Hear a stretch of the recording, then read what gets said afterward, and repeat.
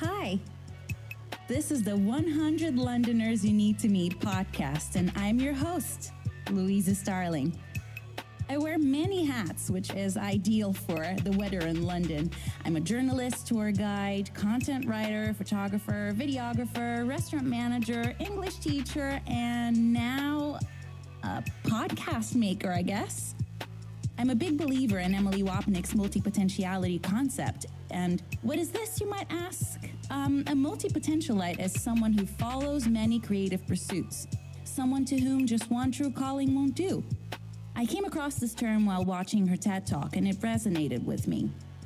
I have never been able to buckle down with just one job, so I sail through my many passions every day, and the glue that holds them together is communication and people.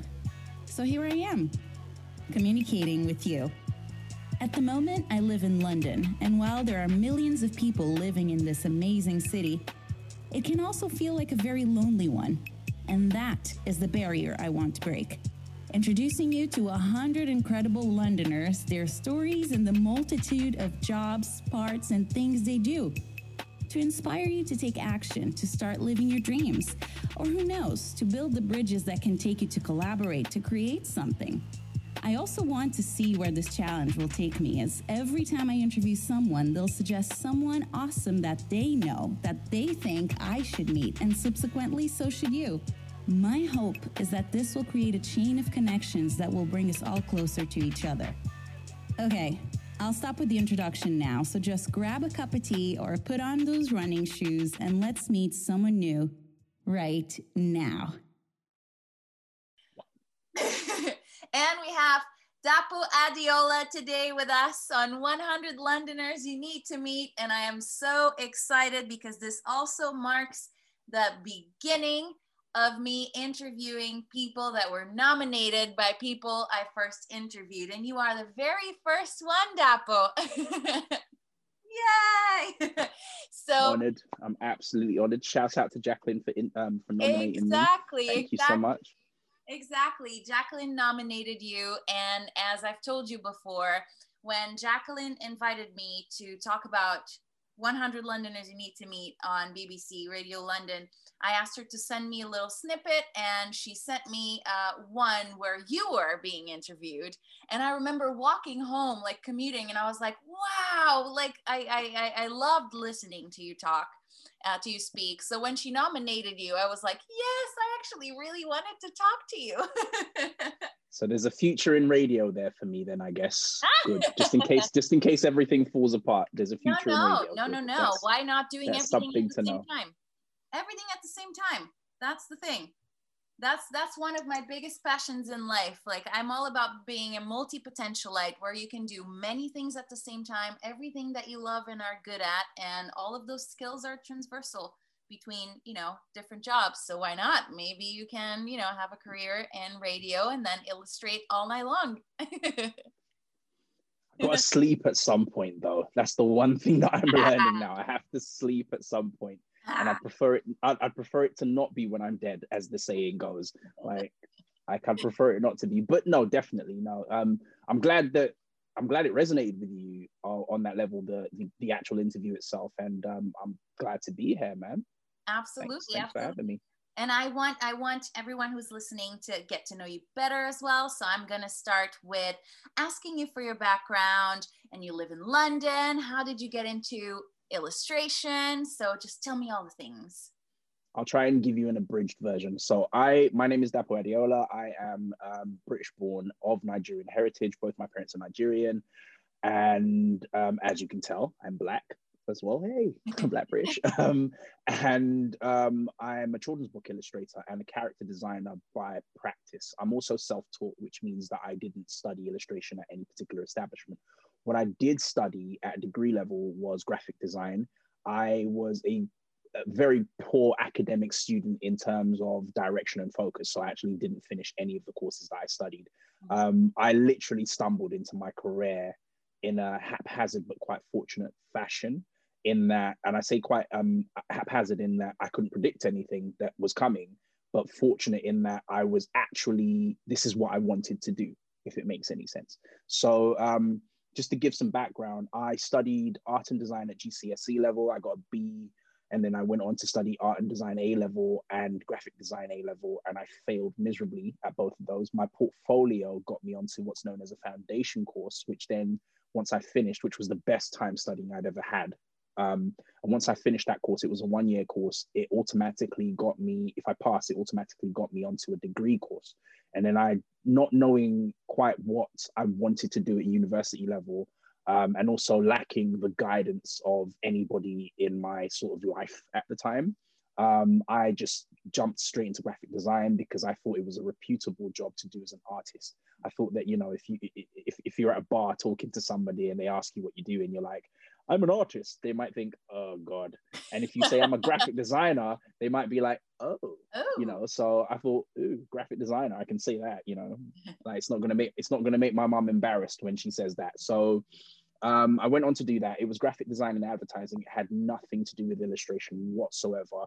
But what it did teach me was how to look at images, how to break images down. It taught me about all the sort of nuance and story, that the layers that go into creating a visual, right? So that was something. So a saying I have is, no knowledge is wasted knowledge. So once I technically finished the course, I failed the course. And to be honest, the failure of that particular course still kind of irks me today, because it wasn't through any particular fault of my own.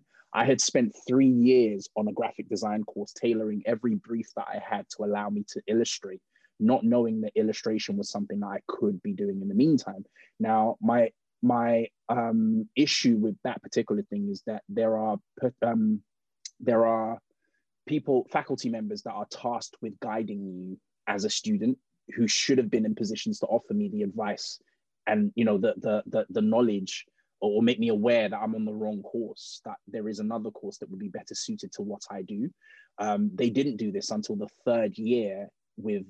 Basically the last quarter of the third year, I had done a whole dissertation about how to teach children different things through children's picture books, right? I had rewritten a version of The Tortoise and the Hare as a counting book. I had done the character designs, the sketches, and my final project was going to be a picture book of The Tortoise and the Hare, you know, backed up by my dissertation, and that was going to be my thing. And I got to the last quarter, 3 months left to go on the course. I'd literally written the whole dissertation, and then I got told that I wasn't going to pass, that I was going to fail, because it wasn't a graphic design dissertation, it was an illustration dissertation. Then I got asked, have you considered taking an illustration degree? And I'm like, we've got like, what, 3 months left of this course? You couldn't have told me this 2 years ago, you know? So I was really deflated at the time. I stopped coming in. If not for the grace of a teacher that I had in my first year, Craig, who's now a friend of mine. He called me in and he was like, Daps, your attendance has fallen off. What's happened? And I told him what had happened. And he gave me some great advice. It is quite corny because it's so simple what he said. I love it. I love it. Tell me. He was like, your artwork is fantastic. I love seeing your drawings. Just don't stop drawing whatever happens. And it just kind of stuck with me from job to job. I did retail for a couple of years, and I started working in a gym as a salesperson. And then I was 25, and, you know, I had no kids. I still have no kids. I had no kids, nothing tying me down. So I was like, well, if I don't try this now, I'm never going to do this, right? And one of the things for me was, I never wanted to be one of those people, because I get people coming up to me who do this while I'm drawing in public, or if I'm looking at my artwork, they'll come up, they'll look over your shoulder, they'll be like, oh, that's really good, that's really good. And they'll be like, oh, I used to draw. And I was like, I never want to be that guy. I don't want to be that guy in the future that walks up to some kid and goes, oh my God, that artwork is amazing, I used to draw. Like, why did it turn to I used to draw? You know, what? And the question I ask them is always, why did you stop? Yeah. Do you know what I mean? So I just didn't want to be that person. So all of that lit a fire under me. I went part-time at the job I was at, took a massive pay cut, and then started trying to stitch together an education in illustration. And that's still ongoing. I'm still learning so much. I spent a decade, this was a decade ago, I spent a decade trying to just learn the craft, learn about people that came before me, learn what's out there, and also just become better at it. And I developed a knack for character design. And character design, for anyone who doesn't know, is basically designing characters. It's just that simple. Like all the all the characters that you love in animation, all the characters that you love in books, even film, they were designed by somebody before they actually became what you see and love. So I wanted to learn how to do that, how to tell stories in that way. And then in 2010, a year after I decided I was going to do this, my second year in the whole step, I did a commission for my friend Nathan, who is the author of my picture book, Look Up. I did a commission for him where I designed some characters for an animation pitch. It didn't really go anywhere at the time, but it led to a really good friendship, and we kept tabs on each other's career over the 5 years. Nathan became a fantastically successful screenwriter and actor in his own right. And he started writing for children's TV. And then he had an idea that, you know, he wanted to do a picture book. And he was like, okay, I know somebody who can design the character. So he approached me. He was like, Daps, I got this brief for you. I want you to design this character. Little black girl, loves space, big hair, glasses. And that was my brief. And I was like, okay, cool. I went away, did my thing. I based her on one of my nieces, who I love to death, who's just a very curious soul. So I based her on her. And then Rocket was born. And then I joined Nathan's talent agency that he was with, merged with a literary agency. And he took my work to the literary arm of the agency. Yeah. My agent now, the person who's my agent now, Sally Ann, she called me in and she was like, Dapo, I love your work. I would love to represent you. At the time, again, never had any agency representation. I was 5 years in the game. Up until that point, I had been putting on my own gallery shows, putting my work anywhere I could put my work. I'd set up my own thing. Like I was very much my own business up until that point. And I'd never had anyone represent me at that level. So I said, yeah. She took our work out to the Bologna Children's Book Fair, which is a big ticket in the children's book world. It happens every year, once a year. And she took our work out in 2017, I believe. And at the time we had the illustrations, my character designs, and we had a synopsis for a story.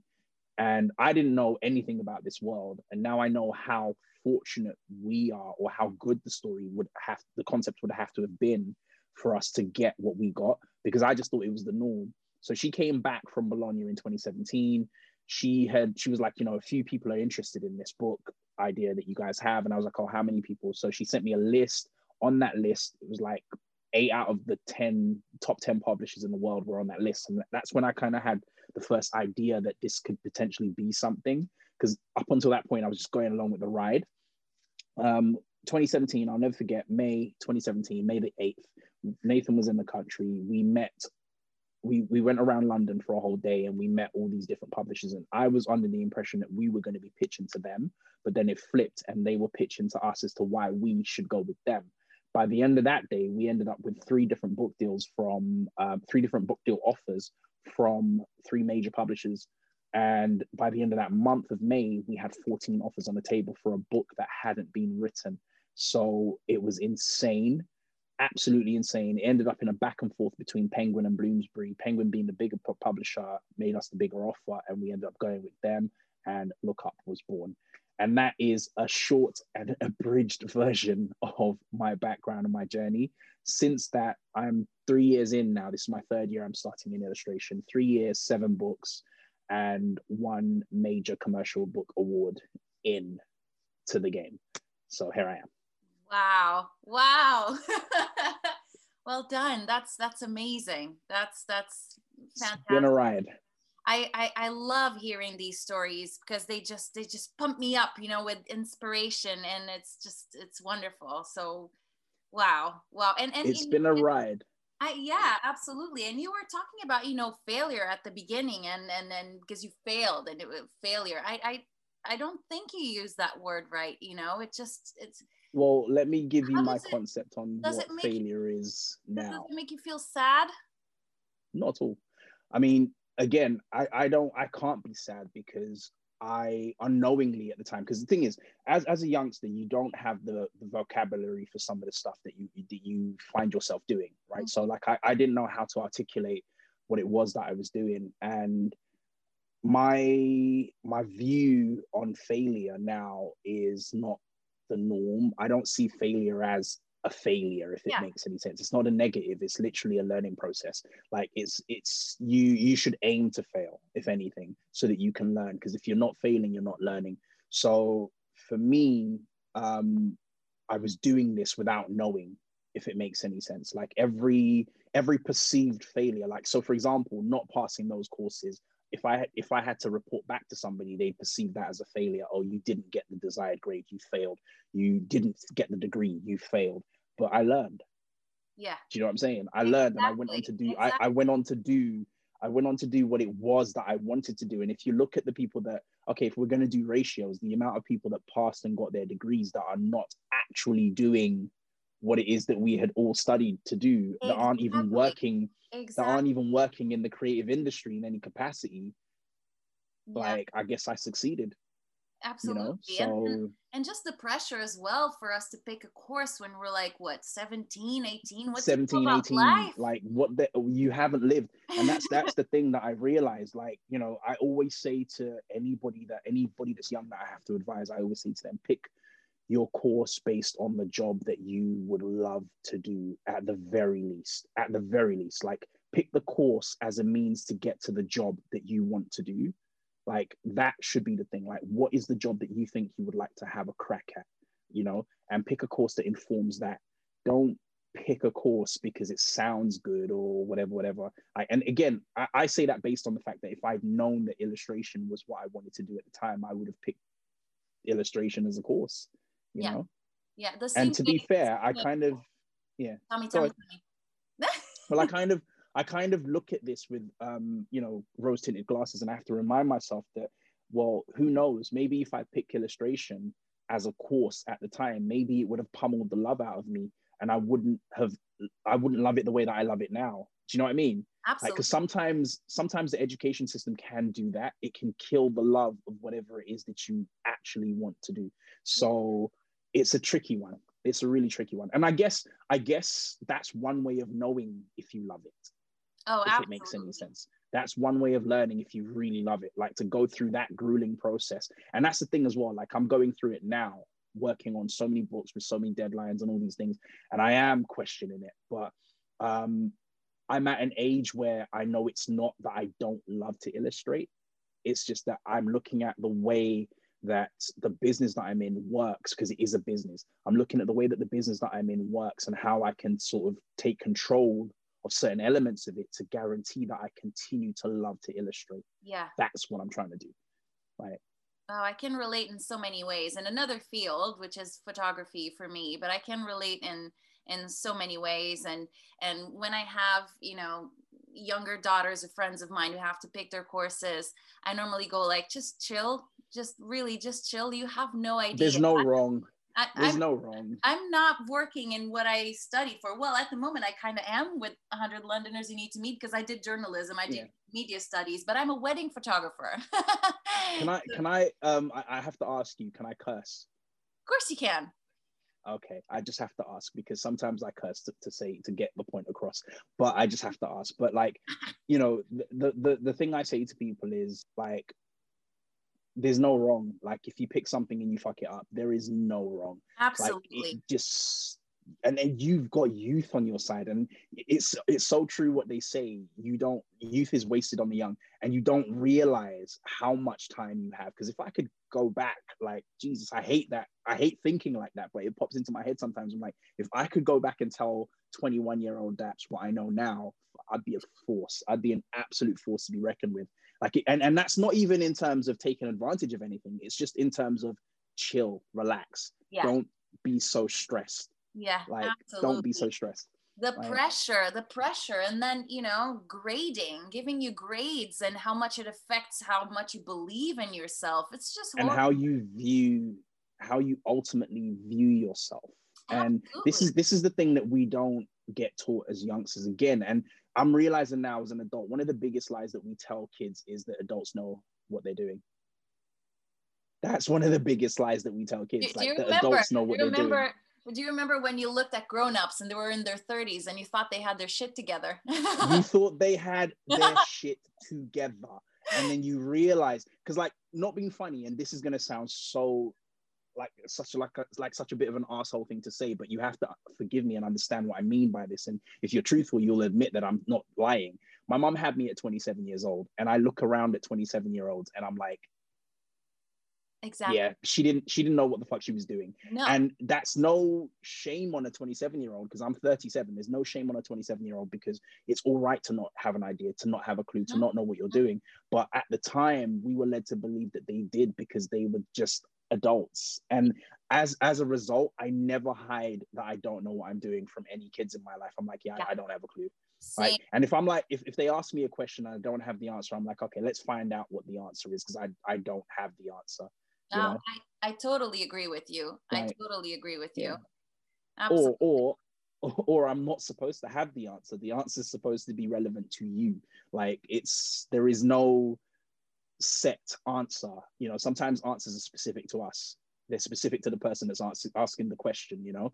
So yeah, and that's the thing, you know, growing up, especially in my culture, we are taught to believe that our elders have answers, and they very, very often don't. Like, they very often don't. And there's this thing, you know, traditionally there's this emphasis that we base on elderly people having wisdom, right? But there's like wisdom and wise sayings, and then there's applied wisdom, if that makes any sense. Like, and when I say applied wisdom, what I have a tendency of doing now, because again, culturally, adults want to always be telling us how to live our lives where I'm from. What I have a tendency of doing now is, the saying is, I don't accept advice from anybody that's not living the life that I want to live, or isn't even living the life that they wanted to live. I don't want your advice. You can keep that. Can you repeat that? That is so good. You don't want to take advice. I don't take advice from anybody that's not living the life that they wanted to live, or the life that I want to live. Like, if you're not living any of those two, I just don't want your advice, because I didn't ask for it. So exactly. Yeah, keep that. Exactly. Keep that. I resonate so much with that, so much.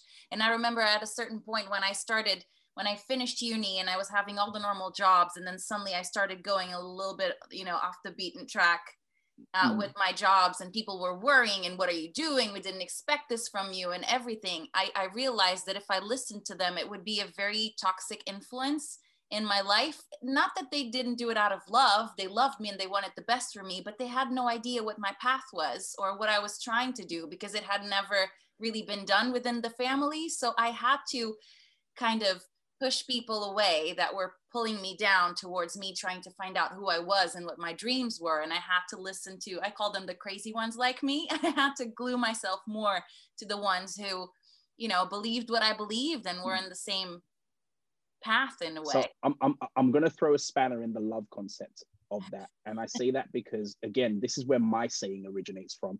A lot of people advise you from their own lens, right? From how they live their life. And oftentimes it's from a position of fear, right? And it's from either fear because you're trying to do something that they've never done or couldn't do, right? Or fear that you're trying to do something that they just don't understand. So that's my thing. Like, because I'm learning, even as I advise people, because I'm not like all knowing and all trying. There are fears, like deep fears, that reside here. And I have to be careful that if I'm giving you advice, I'm giving you advice from a place that's free of my fear. And if it is from a place that's, you know, fearful, I have to acknowledge that. I have to be like, you know, if I'm talking to my niece, I'm like, okay, I wouldn't do that personally because I'm afraid of this and this and this and this. Yeah. But if you're aware of those things and you go in and you do it anyway, that's cool. At least you were aware of them. Do you know what I mean? Like, it stops you from the disappointment at the end. So like, I'm very careful when I'm advising people, and that's not what I find is reciprocated. A lot of people advise me from a place of fear. Like what I'm doing right now, the life that I'm living, I'm literally the only person in my family doing what I'm doing.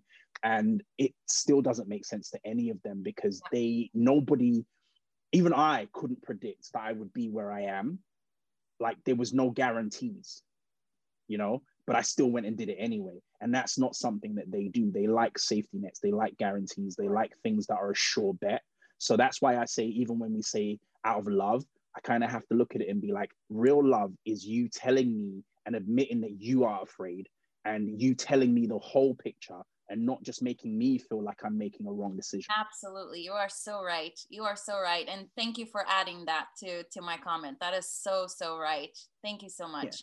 Yeah. And because you are paving all this way, that is like very new within your family and everything, I want to I want to talk to you about what made me become like very fascinated with your work, not just the talent that you have with illustrations and everything, but the path that you've been paving outside of, you know, drawing. You have been, you created a support Twitter. Is it the hashtag?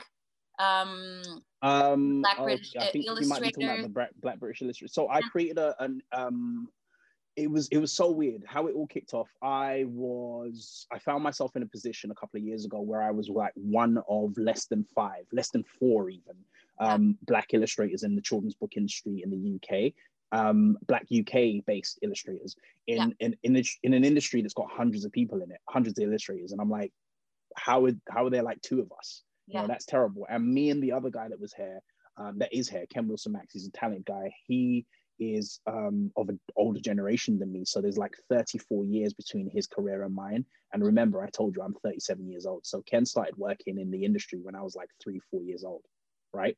And for there to be that much of a gap between him entering the industry and my entrance into the industry, it's what the hell? What the actual hell? So here I am, trying to find illustrators that look like me in the industry and being told that the talent just isn't out there. And I know that to not be the case. I know that there are many people that are like me who didn't envision themselves in this industry, but their work could fit, you know? So I put out a tweet asking for Black British illustrators to let me know where they are. The tweet started doing some numbers. A lot of people started showing up. Macmillan, the publisher that I work with at the moment, they had called me in just before we started our first book project together, and they were like, you know, Daps, what's your experience like as a Black man in this industry?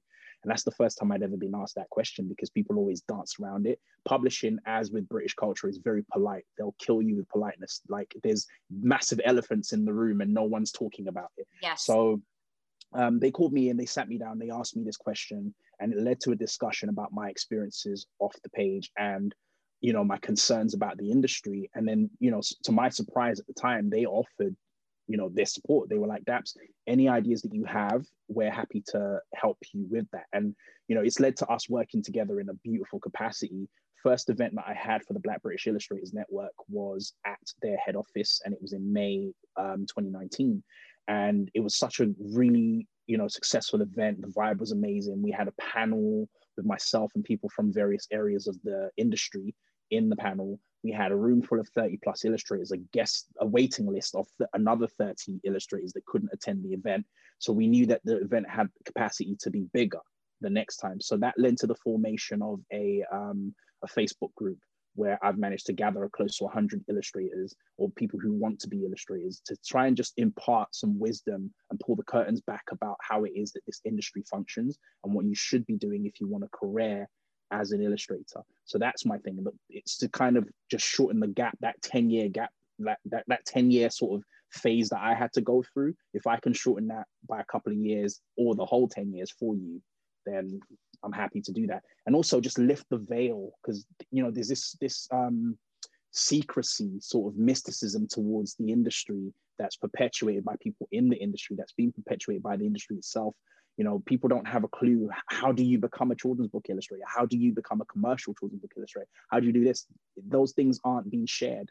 Yeah. You know? So my goal while I'm here is to literally say, okay, this is what I did. This is what I know. This is how it works. This is, you know, and it's been such a great, it's received such great kind of support from smaller publishers, and bigger publishers are working with me now. So we do things where we have like a Zoom session with like 3 or 4 illustrators who bring their portfolios in. We look at their work, and then we have an editor and a designer from a particular publisher who will be joining us in a Zoom, and then they will talk us through how they work, you know, how they commission books, what books look like, and then they'll talk through each person's work with them as well. So it gives people that industry connection immediately. Like, you get to see behind the curtains of what's happening in the industry.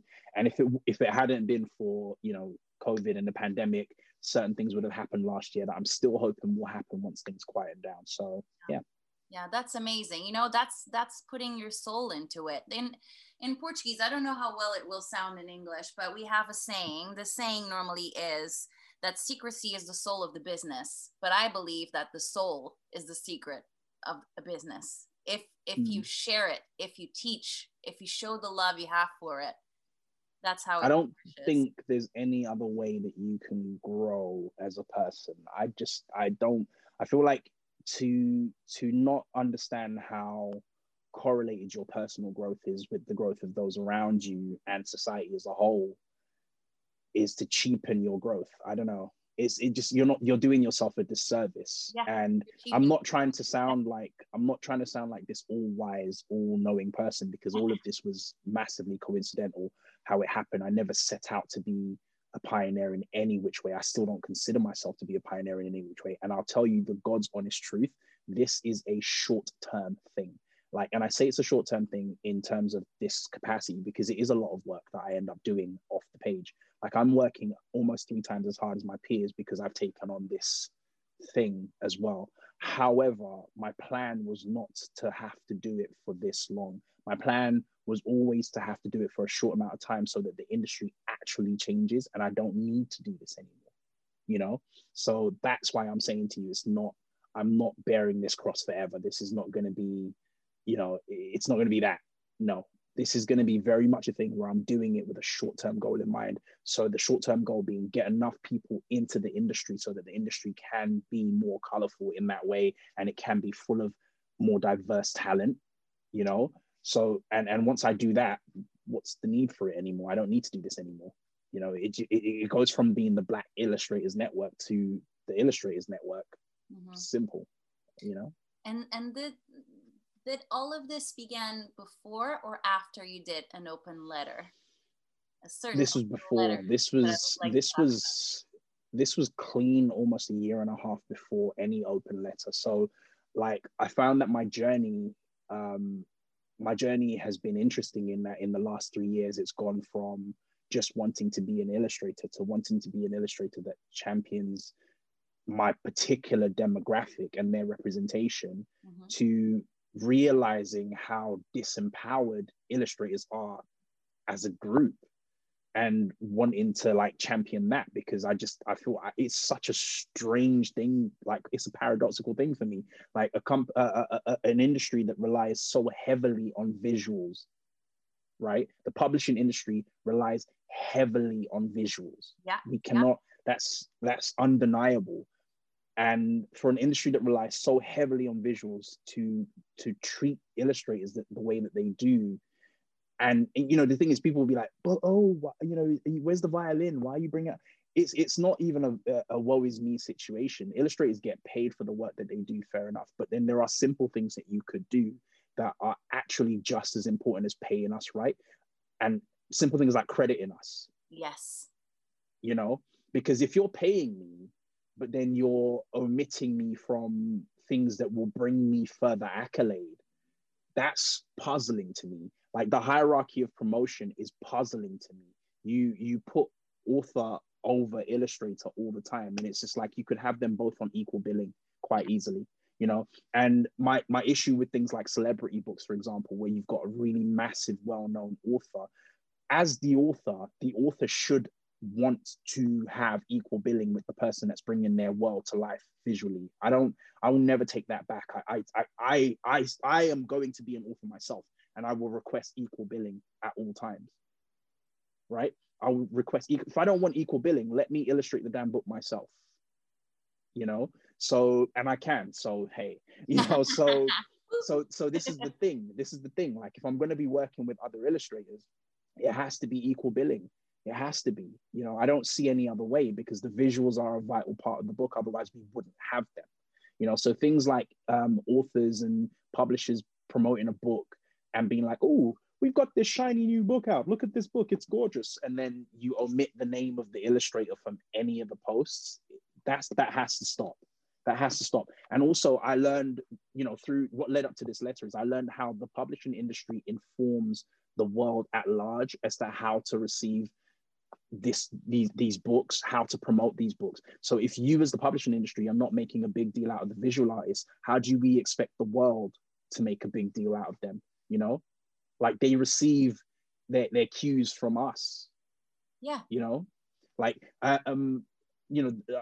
if you're leading up to the letter, I'll let you lead up to it, and then I'll tell people how it all came about. No, please, you tell me. You tell me the story. I'm a gob, basically. I talk a lot. Please. This thing was interesting. So in, I think, July, August, we won a very prestigious commercial children's book award, the Waterstone Children's Book Prize. So we didn't only win for our category, which was Best Illustrated Picture Book.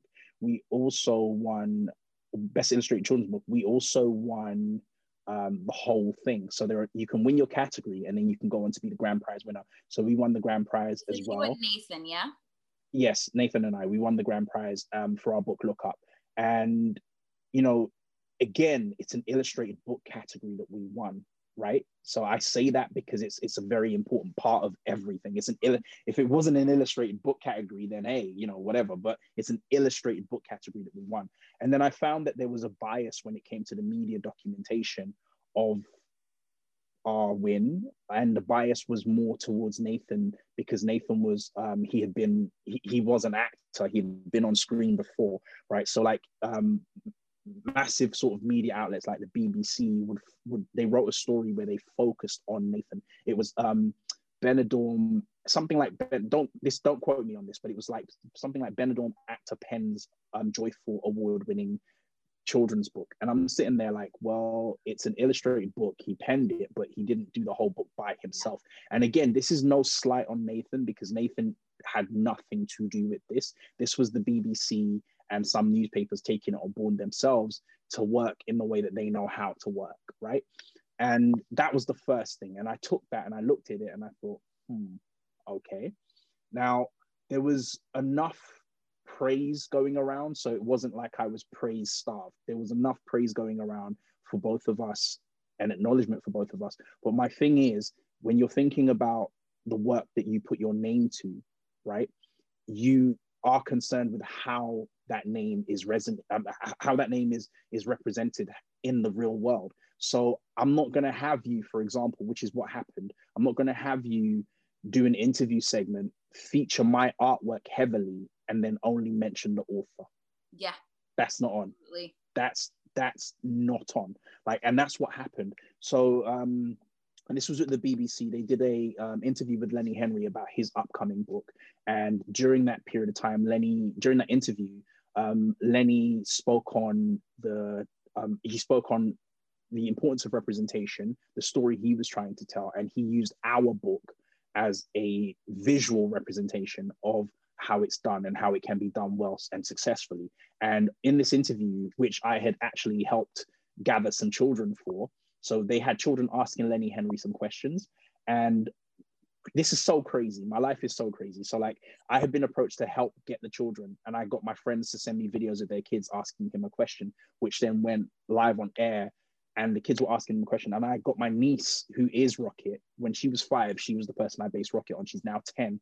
And I got her to ask Lenny a question, which Lenny then proceeded to answer using visuals from her uncle's book. So it got really weird when that all happened, but then you're not mentioning me at all. So during the interview, Lenny and the interviewer, and again, this is not saying that Lenny did this intentionally. This is the BBC's fault, because they both mentioned the book as Nathan Brien's book. But the thing I was hoping for wasn't even a mention. It was a screen credit, which is the easiest thing to do. Simply saying pictures by Dapo Adeola. I'm happy with that. I'm cool with that. That's fine. I don't need you blaring out my name. I'd rather you didn't, to be honest. That credit just shows me that you did the thing that you're supposed to do. When you're using my work, you know, as part of your content, credit me. That's all I ask. And that's it. And they didn't do that. And that just really pissed me off. And I was just like, okay, you know what? This isn't on. And then I spoke to Sarah McIntyre, who runs something called Pictures Mean Business. It's what can I call it? Can I call it a page? It's a movement. Let's call it a movement in illustration called Pictures Means Business. And it's basically, Pictures Mean Business is about this. It's all about crediting. It's about crediting illustrators, crediting translators, crediting people that worked on the book and the reasons why things need to change. So I spoke to her about this, you know, and she was like, yeah, you are right to be annoyed by this, and it's not on. And then through that conversation, I started to learn more I went on Twitter about it, and I started to learn about other people, many other illustrators who've worked in the industry who have just lived with this, not being credited. And it's crazy. You know, and it's absolutely crazy. I heard some horrible stories from people, and then I just thought, you know what, it's not something that is, and it's visual artists, period. Like, it's not just illustrators, it's visual artists, period. Photographers, filmmakers, people that do anything visual, they just get the content used and it doesn't get credited like it should get credited. So I decided, you know what, let me put together this letter, and I put together an open letter, and I asked, you know, people to sign it, visual artists to sign it. And we were sitting at, last time I checked, something like close to 900 signatures, and a lot of amazing names were on this list. And I was just like, wow, this is amazing. It's so supportive. And, you know, I'll be honest, it didn't have there was no way of me knowing what level of impact it was going to have, right? So I don't think we did anything particularly groundbreaking, but what it did do for me was it identified something that I decided I was going to focus on for my career, which is the empowerment of illustrators and leveling that playing field so that we get equal billing. Like, it needs to become common, because a few things that were identified were, you know, like a few of my friends were like, oh, I didn't even know that you should mention illustrators. I'm like, how could you not know? And then I would ask people questions like, okay, name me 6 illustrators from the books that you read, from things that you like visually, and there's a blank. You can name me 6 authors, but you can't name me 6 illustrators. There's a blank. And I'm like, that's bad. Your favorite book, you recognize that book instantly because of the cover. Someone drew that cover. You should know. To the cover, right? And illustrations, and literally stuff. To the visual, to the visual. Because if I rip the cover off, that emotional connection is gone. Do you know what I mean? Or it's not even that it's gone. It's just harder to form, because when you think about it visually, you visualize that image on the cover. You should know who drew that. Like, if it's etched into your brain like that, you should know who created that image. You know, you should know. You should want to know. You know, like, if I have a particular author who I like to read, I know, especially if I bought like a series of their books, I know who the artist is. I know who the artist is. You know, and I'm like, you should know that. And like, when teachers read books to kids in schools, get into the habit of mentioning the illustrators as well. You're making me get into the habit of mentioning them. You're making me think that my favorite book from last year is illustrated, and I don't know the name of the illustrator. And this isn't me coming at people and telling people off or wagging my finger. This is me addressing something. Like, this is me addressing something that is just so easily dismissed and taken for granted. Like, and just knowing who the illustrator is, just remembering that person, it goes a long way towards their career. Totally does. Because then you're aware of them. Like, they're not just this. And also, it goes a long way towards cementing that illustration is actually a job. It's a career. Images don't happen by magic. We're not magical fairies that come at night and draw the pictures and then disappear. Like, what the hell? Like, this is a grueling job, you know? So, yeah. I hope that's today, now part of my journey. I hope today makes a lot of people think, because you see, you just made me, suddenly I was like, wait a minute, my favorite book from last year was fully illustrated, and I don't remember who illustrated it. Off the top of your head, you don't know who the illustrator is. I'm hoping that this will open the eyes of many, many people to. I'm hoping so too, because I'm not going to shut up for a long time. Like, I'm just going to keep talking about it. Because like, people know, like, your Quentin Blakes, they know Tony Ross, they know Ronald Searle, but there are hundreds and thousands more illustrators who aren't given the platform that these people are given, or given the profile that these people are given. So you wouldn't know who they are, but you're reading their books all the time. Absolutely. You know, and that's wild to me. Like, how can you take in something, consume? And again, you know, it's symbolic of the times that we're in. We're in a content-driven culture, so people tend to just take stuff in for the sake of absorbing it in and not really thinking. You know, we don't really, how much of the content that we consume do we really critically think about? You know, so for me, asking you to remember the name of an illustrator might even be a far stretch, but it should be something that's done, you know? Absolutely. And I take a pledge here right now that I will forever and ever pay attention to it and pass it on as well. If I'm sharing a book, it's not just, it changes. Yeah, it changes lives. You know, it really does, because like just literally it's so weird to say this, and people underestimate it till they see it happen. Just the mere mention of someone's name, you've mentioned their name. It's now out in the world. And I know it. I'm a photographer. Yeah. How many times have I not been credited? And then it comes to this, and you're so right. Suddenly I was like, come on, Louisa, just remember, what's the name? You know it. You've seen it many times on the cover. Remember, and I had to pick it up and see, and I was like, oh yeah, of course I knew it, but you're so right. And then suddenly you're in a room having a conversation with somebody, and they're showing you your own work, and you're like, wow, this is awkward. This is awkward. I told you my name earlier. You should have been able to guess that that's my work, but this is awkward. Wow. So yeah. Wow. Well, people have gotten to know a little bit about your work, a little bit about all the work that you have been doing outside of illustrating. That is so important.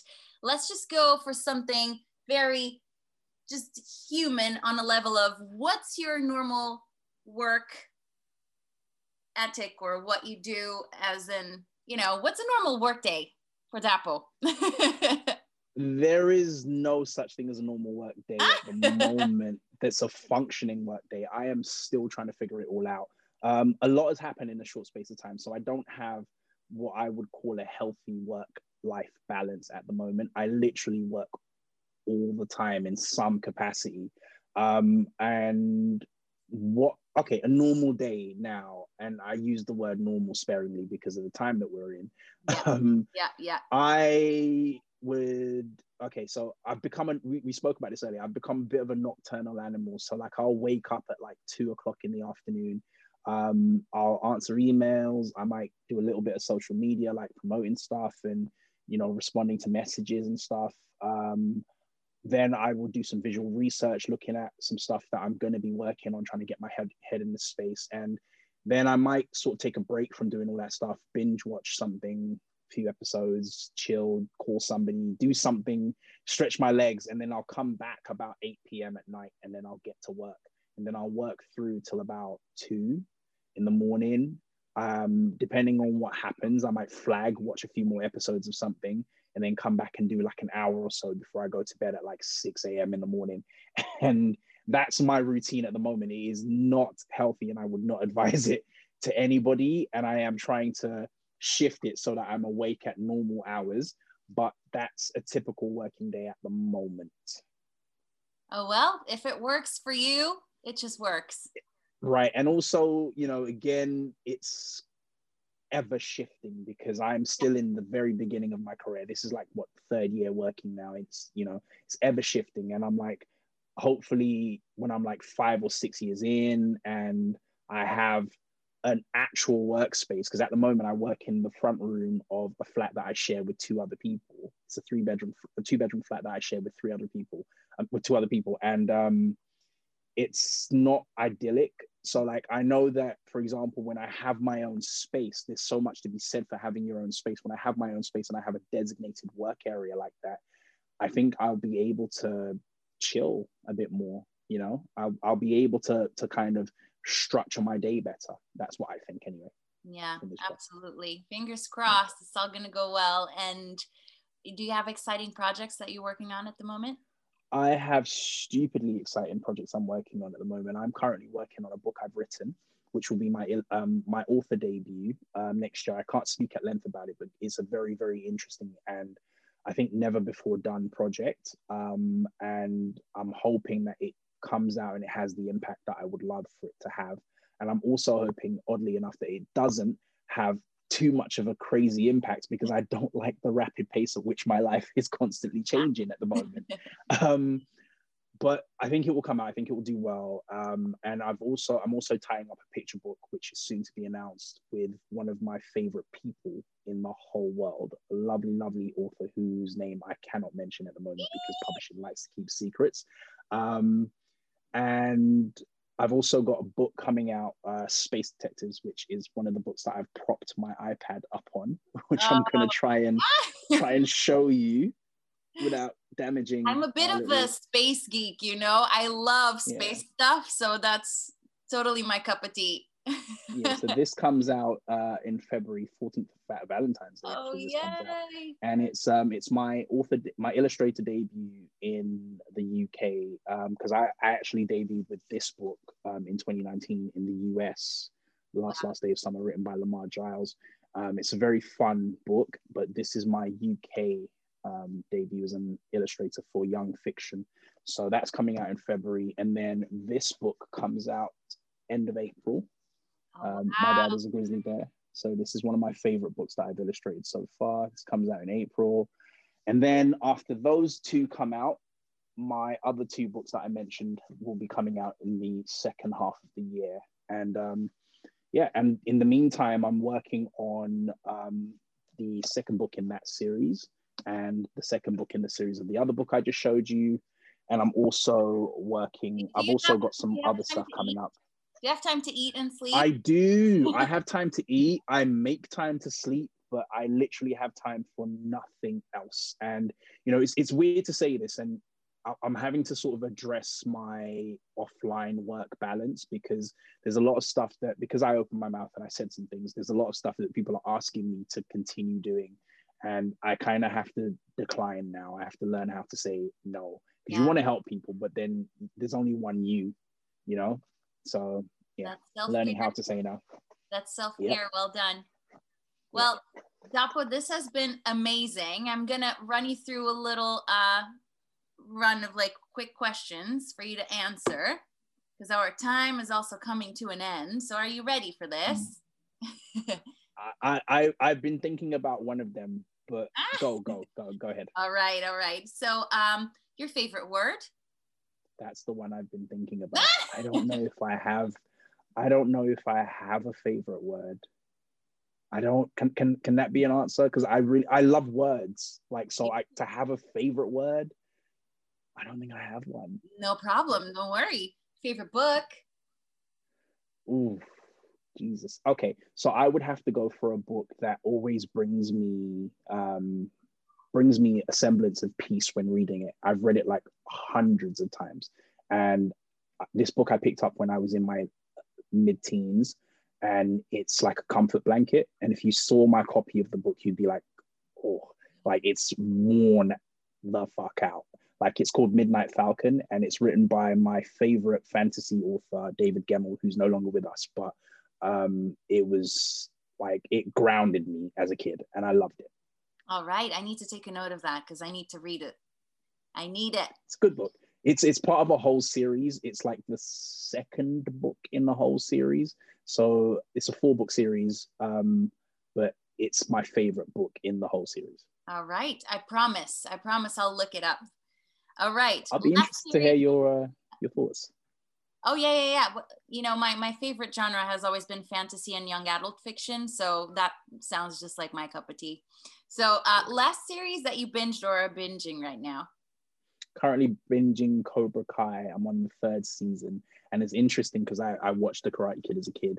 And it's just really interesting seeing what they've done, you know, how they've brought it up to date, how they've modernized it, how they've paid homage to the films that came before. So yeah, really enjoying that right now. Cool. A cause you care for. I think I've spoken at great length about it.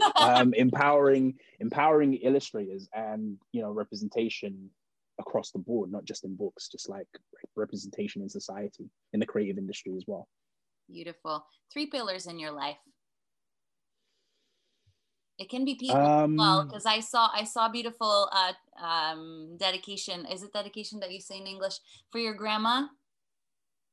My nan. Yeah, my nan is undoubted. She's undoubtedly a pillar in my life. My nan. I want to say my work, and you know, people look at stuff like this and be like, "Oh," but my work. I say my work because my work is my legacy to this world. So my work is a pillar in my life, and I want to say my faith, but I want to be clear that when I say my faith, I mean faith in the truest sense. I don't necessarily mean one particular religion. I mean like my faith, my ability to trust in things, in myself, in people, in things. My faith. That's a pillar in my life. I love that. Having faith. Having faith. Beautiful. Yeah. Finish this sentence, please. Starting over is? Acceptable. Completely acceptable. Love it. Love it. Where can people find you? Best places to find me. I'm doing 2 different types of things. I don't have a website yet, which is wild. I've never had one before. You can find me on Instagram or Twitter at Dapstraws, and that's at Daps, DAPSDRAWS. And I'll warn you now, if you're just after visuals and nothing else, Instagram's your best bet. If you like a little bit of, lukewarm takes and just dad humor, Twitter's your best bet as well. There we go. And who is then another Londoner that I should meet, and why? Oh, you absolutely have to meet my friend Kelechi Okorafor. Kelechi is just an incredible, phenomenal force for good in this world that we live in. She fights on behalf of others. She's wildly outspoken, but in the best way. And yeah, you absolutely have to meet this person. Like, self-driven, just kindest person. Like, and there's a difference. I must stress, there's a big difference between nice and kind. Nice to me it speaks of a facade sometimes, because I live in a society that's very nice, but it's not kind. But she's kind, like one of the kindest souls that you will ever meet. So yeah, that's my nomination. Sounds just like my type of person. I will love her for sure. Well, and this has been wonderful. It's been wonderful to meet you. I completely forgot to turn on the lights in my living room.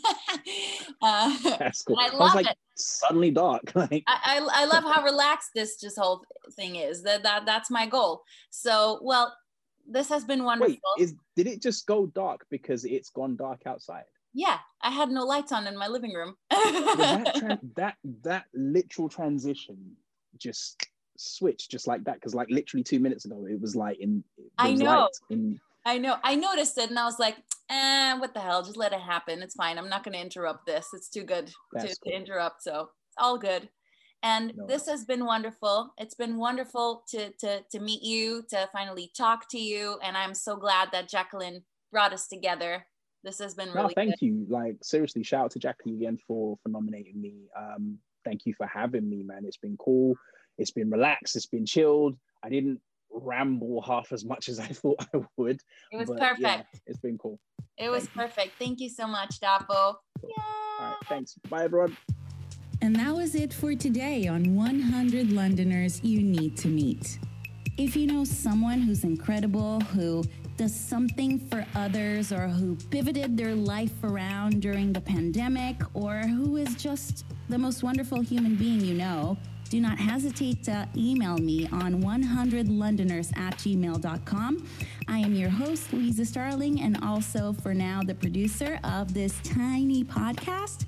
Tabel Lopes is my friend who made the original soundtrack, and doing this just keeps my heart warm and helps me still believe in the good that there is in human beings. So thank you so much for listening, and I'll see you next week.